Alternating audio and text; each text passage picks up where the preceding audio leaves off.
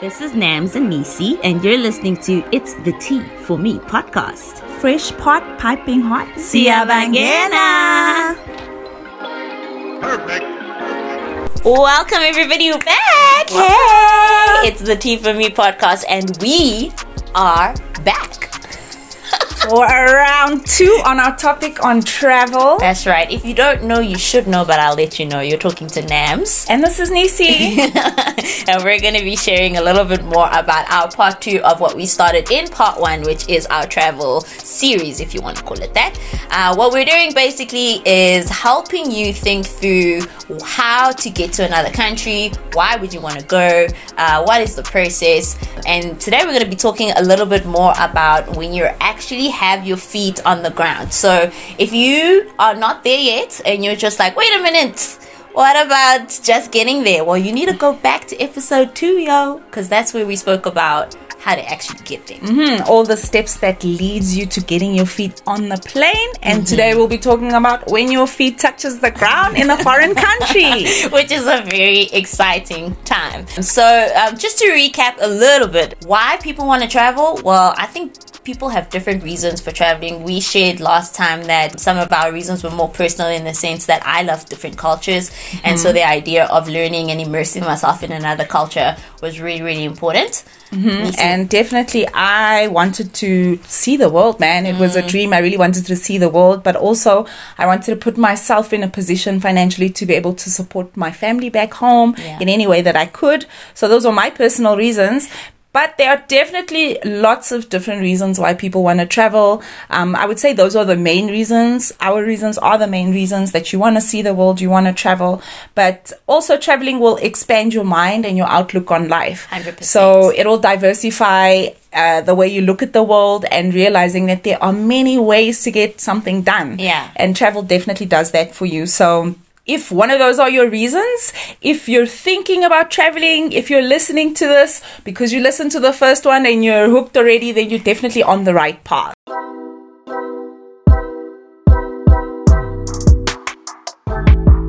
Okay, so Nams, let's talk a little bit about some things that you needed once your feet actually touched the ground. Okay.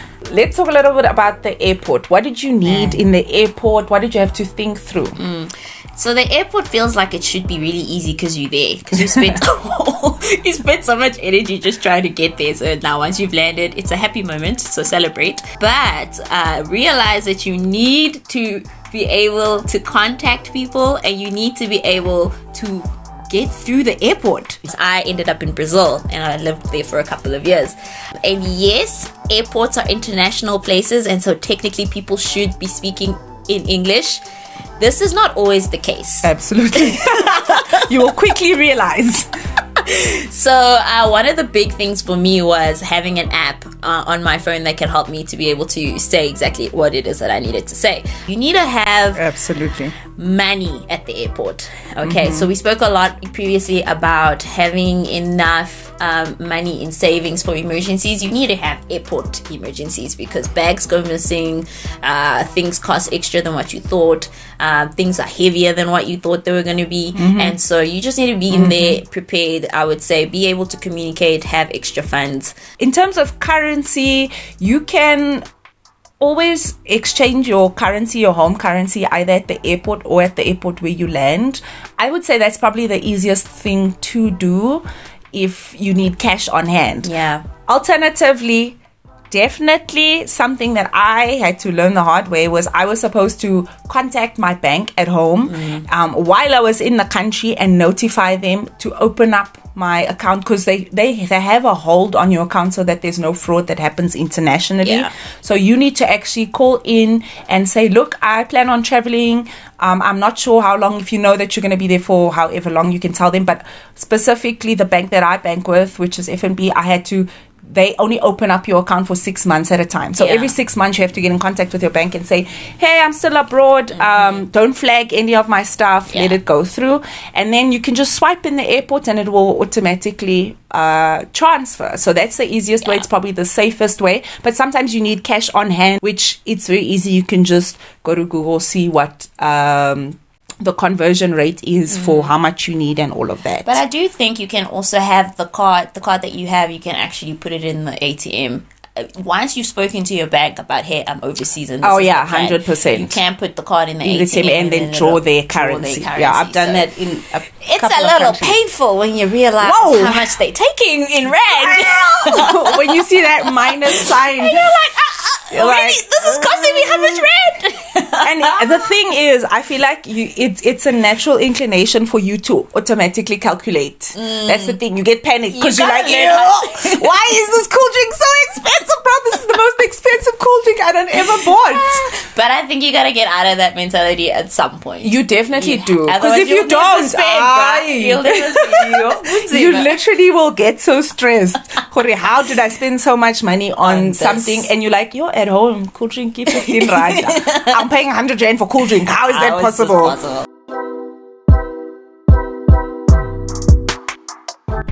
Okay, so you've survived the airport, you've survived the pickup, you know where you live, things are good. Now the biggest next tip I would say is learning how to immerse yourself in the culture. Man, oh man. 100%. 100%. It's probably one of the most challenging things, but the most rewarding thing. Oh yeah, 100% honestly. Most rewarding thing. And I think initially when you get into a new country, you kind of know all the hot spots. So for example, in Brazil, everybody always talks about Rio, blah blah blah, all those things. So you know, like, these are the typical tourist places, and you're gonna do the tourist thing because you're new, you know, and people are gonna want to show you to the best parts of their city and the best parts of the country. But I would say, when you really want to learn about the people of the country and the country itself, you want to go to where the locals go. You want to do what the locals do. You want to look like how the locals look. And this is a cool thing because it's experiencing something brand new, but at the same time, you know, you're growing yourself as a person because you're learning how other people do different things. 100%. I think a lot of it as well is, I keep saying this because it's so important, but it's your perspective. Yeah. Your perspective will dictate your whole experience, really. 100%. Just for me, I went to a culture that was just so different from my own, so I definitely had to have an open mind and be willing to learn. Just because what the internet's information wasn't all that great. So I needed to have a personal experience, and I found the best way to do that was through the people, through the local people, finding out what their national dishes are, what they eat in their homes, finding all the spots where the cheap good food was. And then also having the touristy experiences, because obviously, personally, I was in Saudi for 6 years, so that's more than enough time to do all the touristy things, but then also find all the intricacies of what makes the culture so great. You know, even me just saying that I went to Saudi Arabia, I'm pretty sure that you guys already have ideas like, why would you go there out of all the places in the world? But really, I can say that I was very blessed by that experience because I understand the religion and the culture so much better now, and I have a lot of respect for why things are done the way they are done. Where I think when I went, I didn't really understand certain things, but going through the local food and culture and creating the space, really getting to know the people of the country, really immersing myself in the culture enough to understand why they do what they do and how they do it was very enriching for me. And essentially that's the thing that like illuminates your mind. You know, it makes you look at things differently with understanding. That doesn't mean that you lose your personal values or you lose your true north. It's just that you can understand it better. It will develop you, and you will be respectful to the culture. 100%. You will be respectful to the culture. Yeah, because I do think, like, when you just look at culture from what social media and that kind of thing says, even with Brazil, because you know, it's seen as a very big party, have fun, people are always happy-go-lucky, whatever. And there's an element of that because they have big personalities. People in Brazil love to have a good time. But they are also a really kind people, and they care about social justice and things like that. And so you don't really realize certain things, you know, until you even look at the history. Like, for me, a big part of surviving there was just understanding the history of the country and understanding it according to economics, according to race, according to language, all those things. And that gave me a bigger appreciation of the people that were in front of me. I just asked a lot of questions. There's something that we had there called Gringo Grace, because when you're a gringo, that means foreigner. I could ask pretty much anything and nobody would be offended because they knew that I wasn't from that country. And so, like, take advantage of that. You know, be curious, go to these places, ask the questions, go deeper. And people love it. Like, that's how you make friends, because 100%. They're like, oh, wow, you're actually interested in more than just the basics. You're not just assuming, you wanting to understand why something is the way that it is. And so just even a huge part of cultural immersion is asking those questions, because you will see, honestly, as a colored South African in my household growing up, I literally spoke English and Afrikaans. But I've always had an affinity to languages. And growing up in South Africa, I'm very blessed because we have so many national languages. So I've got the opportunity to learn through hearing, through asking questions. Hey, what does that mean? You know, and then that's how I acquired language. So I took that same approach when I got to Saudi. And people really warm up to you and they're willing to let you in if you do ask questions, if you do try, even if you say the word wrong, they will still appreciate the fact that you tried. Just seeing how people appreciated it, that you actually took the time to learn something in their language. It's just a feeling. I don't even know how to describe it. It's just like a feeling of like, wow, they're so impressed with you, or just like, I really appreciate that you did that. I think in South Africa, like, let's be truthful. So yes, with are other languages here, and we kind of get accustomed to that, and some people will try in other languages, but in general I'm expected to know more languages as a black South African. So if I get something wrong in one of the languages, it's almost like, oh, if you don't know how to speak it, don't say anything, kind of attitude that you can get sometimes from people. And so I did have a little bit of fear around that when I was in Brazil trying to speak Portuguese. I was like, oh, but people, they just appreciated so much that I was trying. Trevor Noah said this at some point as well, just how much people feel more loved and known when you try to say something in their language. And so at home now, even though sometimes I'll get it wrong and people will be upset at me, I've made a bigger effort at trying to speak to people in their own language, because I can see that it just communicates something of like human respect when you do that with someone. And I love to see that on people's faces. I think it's a beautiful thing. And so I'm grateful to my country that it's allowed me to be able to hear different language and not be freaked out by it, but want to accept it and try to learn it. I find that so interesting, because I think my experience is a little bit different even in this country. Like, I think a lot of it is because I am colored, and so people don't expect me to either speak a black language, understand an African language. Like, they just don't. So when they do hear me speaking or responding back to them, I get two responses. I either get, oh, you know how to, then I'm like, but am I not South African though?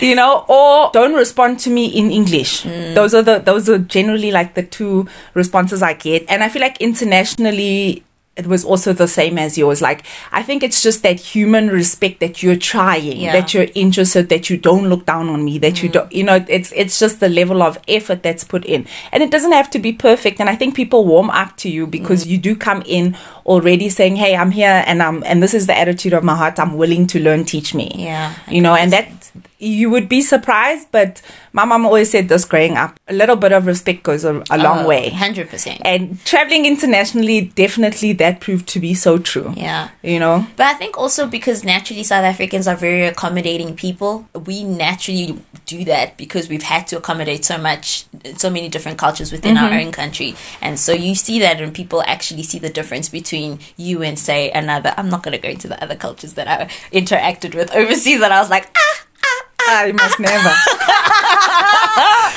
But yeah, people just appreciate that a little bit more because we naturally are thinking through some of those things. There's something else about language that's interesting for me when you go overseas. Because we come from a country where there's pockets of, you know, you have to learn these different languages at home. When I was overseas trying to learn Portuguese, there's certain languages that since I've been young, I've been speaking them, like, you know, Xhosa, I'm a Xhosa girl, Zulu, those languages. So those languages stayed intact in my head. But then there was other languages like Afrikaans, because Afrikaans I only did in school, that all of a sudden I could not process what was Portuguese at some point and what was Afrikaans. It was nuts. It was like the box of this feels foreign was like put both of those languages in there. So much so that I had a tutor at some point, and then one day I was speaking back to her and I'm thinking I was speaking Portuguese, and she just looked at me and she said, I don't know what that is. But that's not Portuguese. And I realized I was speaking Afrikaans. I'm like, oh my gosh, I'm so confused. So it's nuts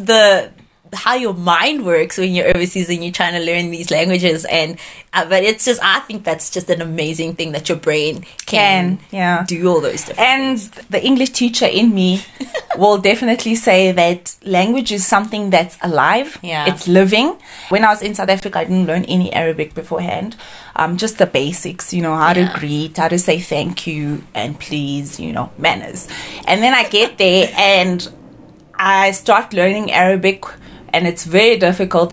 I start losing like some Zulu words. And I start losing because now the people that are around me, I'm hearing more Arabic and I'm not hearing anything else. So because I'm saying it's a living thing, language is a living thing because it requires practice. 100%. The more you immerse yourself in it, the better you become. Well, here's some free tips as well on just learning a language once you are there. Watch your series in that language and have English subtitles. Listen to the music. That will help you pick up the language easier. Pick up the slang. Pick up the slang. Don't just learn the swear words, y'all. Don't just learn the swear words, because when you learn a language, that's the first thing you're gonna learn. Don't just do that. So I think that was an interesting dynamic for me as well. And then I got home, and guys, if I can tell you honestly, Nam still, when she gets upset or when she gets frustrated or when she'll go into Portuguese to the point where I even know what those words are now. I'm like, exactly. And then like I'll also, even here, I have a habit of thanking people in Arabic because it's just it's a nation where you say thank you a lot. And so like I'll do something and I'll be like shukran, and then I'll be like, oh, I'm home, So language is very much living, and it's those little intricate things that you learn as you travel as well. Language is beautiful. Don't walk in there entitled.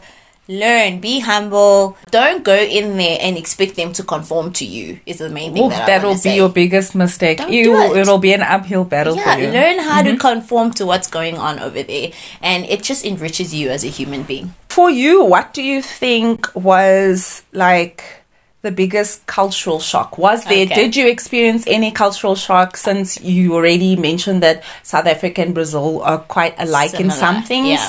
Was there any cultural shock? Okay, one of the biggest things for me, because we grew up in South Africa, and unfortunately our history has made us compartmentalize people into certain groups, based on race and stuff. And so I just learned how to say, it's the colored girl in the corner. Or I'd say, the Indian girl over there. That's how we talk here, and it's totally normal. But when you go overseas, and when I was in Brazil, they were very, very hypersensitive to talking to people based on color. Not that it doesn't happen, it definitely happens. But I just remember being at a place and there was these kids that came and they did some sort of show. Somebody was like, oh, look at that little girl, she's so cute. I'm like, which one? And she's like, the girl with the pink shoes. So now I'm looking at all these children trying to find which one has pink shoes. And the one that had pink shoes was the only black girl there. And I was like, this would have been so much easier. She just said the black girl. It's the black girl over there. She's so cute. But I realized that when I was speaking like that, it was offensive to people. And so I had to learn how to learn how to speak about people using other descriptions. And it was actually quite nice to see people as people first and not according to race, because in South Africa we first see race, and then we see everything else. Unfortunately, fortunately, I don't know, it just depends on the situation. But there it was really nice to just kind of like learn how to talk about people in a more holistic way than just the color of their skin. For me, a really interesting thing is the fact that we have been kind of preconditioned because of the history of our country. I don't necessarily think that it's a good thing or a bad thing, to be fair, but you realize that it's just not as significant in other countries. Honestly, that was like the biggest thing for me, because when I got to Saudi, like I pretty much looked like majority of the population because That's of my true, skin actually. tone, I didn't think honestly. about that. And the biggest distinguishing mark was my hair was different to their hair. And the minute I opened up my mouth, obviously, Yeah. then it was a stark difference.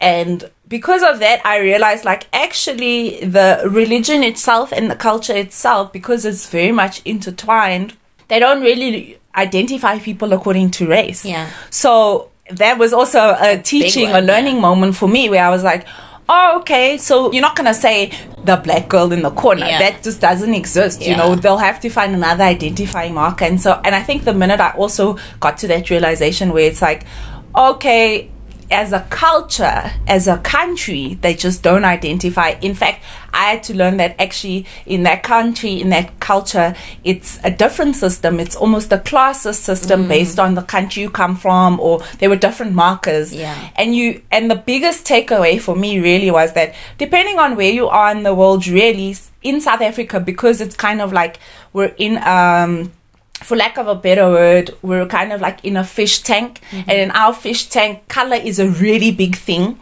The minute you step out of that and you step into the world, you realize like color is still a topic that Yeah. we discuss, but it's just not to the degree that we do as South Africans because we've been preconditioned. Yeah. And so once you start looking at the world through those different lenses, that's exactly what I mean when I say when you come back to South Africa, your perspective is different. It's nice. It It's is nice. It's It is just- nice. It was like a breath of fresh air. It was just like, oh, okay, we can just Yeah, this feels good. yeah, we can this just do feels life good. and it's not about race. So I really enjoyed that. Another thing for me that was a weird cultural shock, and maybe people think I'm ignorant, whatever. Like I've lived in South Africa, black people speak Xhosa, Zulu, Sotho, other languages, you know. But it was strange to walk on the streets and see black people speaking Portuguese. Now, if I grew up in Mozambique, maybe I would like this would make more sense in my head. But I was just like expecting Zulu to come out of people's mouths or Xhosa to come out of people's mouths, and then people were coming in there with Portuguese. It messed with my brain for Yeah. at least a month or two. I can imagine. But at some point, I did go and visit NAMS in Brazil. Yes. And that was also like a thing for me. I was like, wow. I think if you've already been programmed to think in a certain way and then you get there, you're just like, oh, okay, this feels good. This feels, I don't want to say the word exotic because I feel like that also has negative connotations. Connotations. But definitely to me, I was just like, oh, this feels nice. this feels like it's interesting. So Yeah. I like that. Yeah. I really like that. What were some of your cultural shocks? Well, for me, obviously, it was a lot because it was completely different. But there were good things and there were also bad things that I was just like, whoa, okay, I wasn't ready. But I think Saudi Arabia is very much a family and community orientated country, and that's where I come from. South Africans are very Ubuntu, guys. Yeah, you understand, like Ubuntu. So when I get there and I'm like, okay, they care about the community. It's a lot of togetherness. That really made my transition a lot easier. I love the fact that it's not a very individualistic nation. It's very collectivistic, and that's the country that I come from. So that sense of community was really nice because when I did struggle with something, there were always people that were willing to step in and help and guide me in certain ways, and I appreciated that a lot. And then I think like just things like modesty. Lucky for me, I love fashion and I like to express myself by the way that I dress, and then being able to go to a country where you have to wear the abaya, and based on research on the internet what that meant, it has negative connotations, but then realizing that in Saudi what women saw that as was freedom. It was a way where we don't get to distinguish, you see me for my inner qualities before you see my outer qualities. And I was like, wow, I didn't know, like, so what it is viewed as is something where, okay, it's oppressive, they need to cover up, all of those things. But then when you actually speak to the students or the girls or the women in the country, a lot of them, not all of them, but a lot of them will say, actually, I like that. I like the modesty part of it because it makes you then have a conversation and really get to know me. Yeah, wow. Which That's was really cool. amazing. That was cool for me. Sure. So I thought that was like a positive thing when it came to the culture. And eventually I was styling my abayas, girl. I was styling it, looking cute, loving it. I actually had a similar experience, but completely different. So in Brazil, people wear less. Okay, so in South Africa in general, culturally here, girls have to have long pants on, whatever. Like, we're always being given a hard time to a certain extent. Cover your shoulders. On how you are supposed to look. Yeah, you need to be modest, but there, it's not so much that they're not modest, it's just that certain things are not a big deal. So I think their dress code for them is modest, but everybody walks around in shorts and t-shirts and flip-flops. That was literally my everyday day. I saw bums in Brazil, guys. Yeah, so I mean, and it's just like everybody dresses like that. And when I say everybody, I'm not just talking about the youngins. I'm talking about abokoko. Everybody, girl.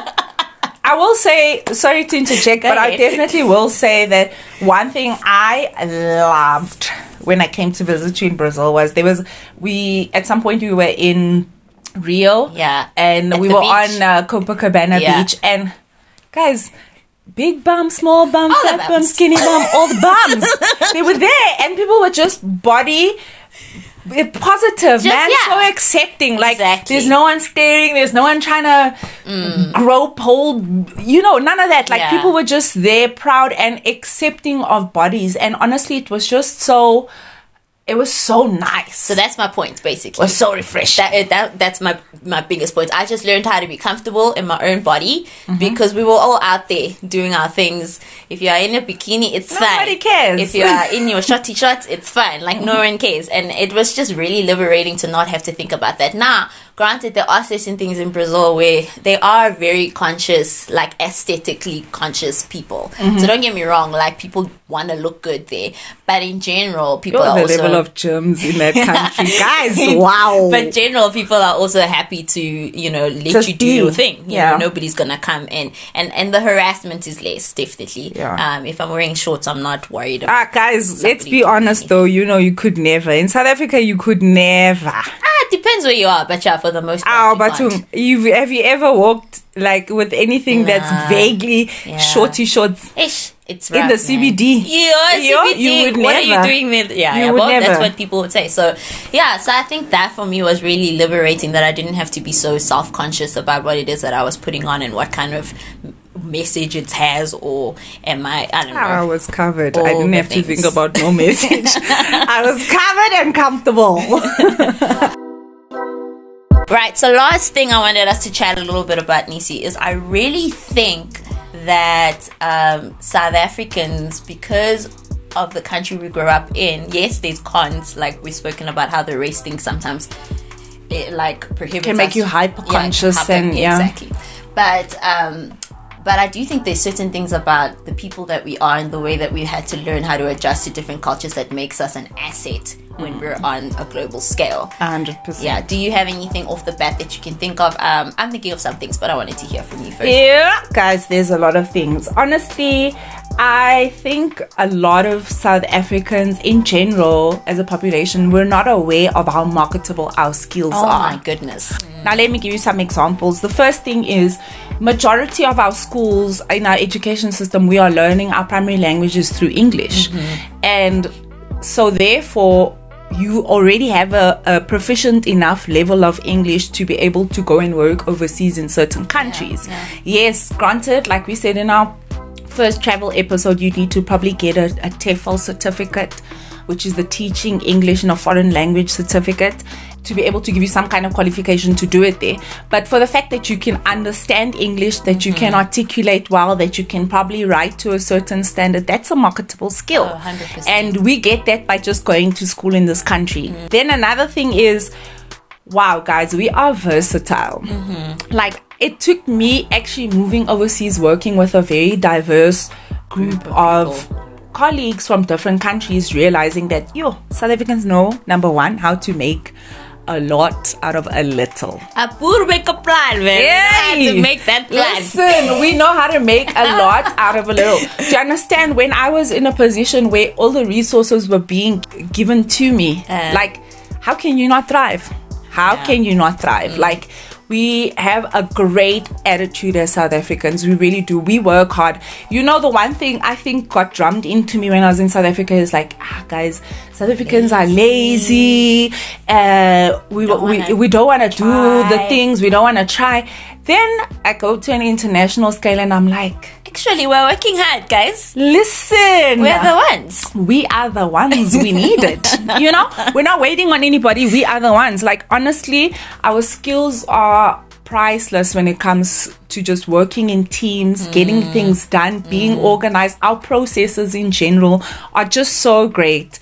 And unfortunately, I feel like it's something that's born out of struggle. Yes, because it's so difficult. Yeah, it's born out of struggle, and it's almost like a kick in automatic survival system that we have as South Africans. But that same survival system is the thing that makes us thrive overseas. Yeah. And that's why you will see that there are a lot of countries that specifically will be like, we are looking for South Africans. Yeah, because they know that they've been exposed to other South Africans and they can see that our work ethic is amazing, really. And I mean, you've said everything that I was thinking, but one of the other things is just the fact that we do know how to adjust to the different cultures. 100%. So people call it code switching, whatever you want to call it. And I know here at home, sometimes it's seen as a negative thing where it's like, oh, if I'm with this group of people, maybe I sound a little bit different. Or if I'm not with group of people, like I use other language that I wouldn't use with another group of people. For some reason in South Africa, we've seen that as a negative thing. And it is actually it's a skill. It's a marketable skill to be able to go somewhere and easily, like, almost like effortlessly navigate and fit in with the people. Absolutely. And it helps for team relations. It helps for understanding on your part and for other people to understand you. I'm just okay to switch certain words. For example, like, I was working with a lot of Americans, and yes, we're speaking English, but our English and their English sometimes, it's just very British and American English are two different things. So, but it was okay because I knew what they were saying, and I could translate certain things that I would naturally say to help accommodate them, and sometimes I could help them figure out how they can help accommodate me. I think all of those things are really good, and I think for a lot of South Africans, we see what we can do, and we see it from a negative and almost defensive point of view. And I think we don't need to do that. We just need to see how some of the things that we naturally do are an asset, and be happy 100%. And rejoice in that and use it around the world. 100%. Exactly. I feel like essentially code switching is adaptability. It's flexibility, you know, like not to go too deep, but I know back in the day, giving away my age here, people would be talking about coconuts and things like that. But actually, so if you think about it now, it's like that same thing that people would drag on you for is the same thing that you can get paid to do. It's the same thing that helps you to get further in life, because actually it's what you need when we work and we live in a world that is so diverse. Yeah, exactly. And the thing is, just because you're able to switch and move and navigate through different groups, it doesn't mean you don't know the core of who you are. 100%. And so you just got to be confident in who you are. We need to be more confident as South Africans in what we can produce and what we bring to the table. Exactly, really. Because we really do bring a lot. And yeah, on a global scale, man, you just see it a lot clearer than you do when you're at home. And that's the tea on that. This tea was served to you fresh, piping, aromatically hot, with a little bit of Saudi and Brazilian spice. Okay. Get into it. So make sure you join us again next time for another popping hot episode where we will be chatting all things what, Nisi? Love languages in friendships. Does it exist, and why is it important? Definitely check out our socials. It's the Tea for Me on Instagram and on TikTok. We would love for you to engage. If there's anything that you heard in our podcast today that you want to know more about, or you just want to comment, please feel free to drop us a comment, hit the like, share with your friends and their friends and their friends, and we can all be friends. We love it. All right, well, we'll check you guys again next time. Bye. Bye.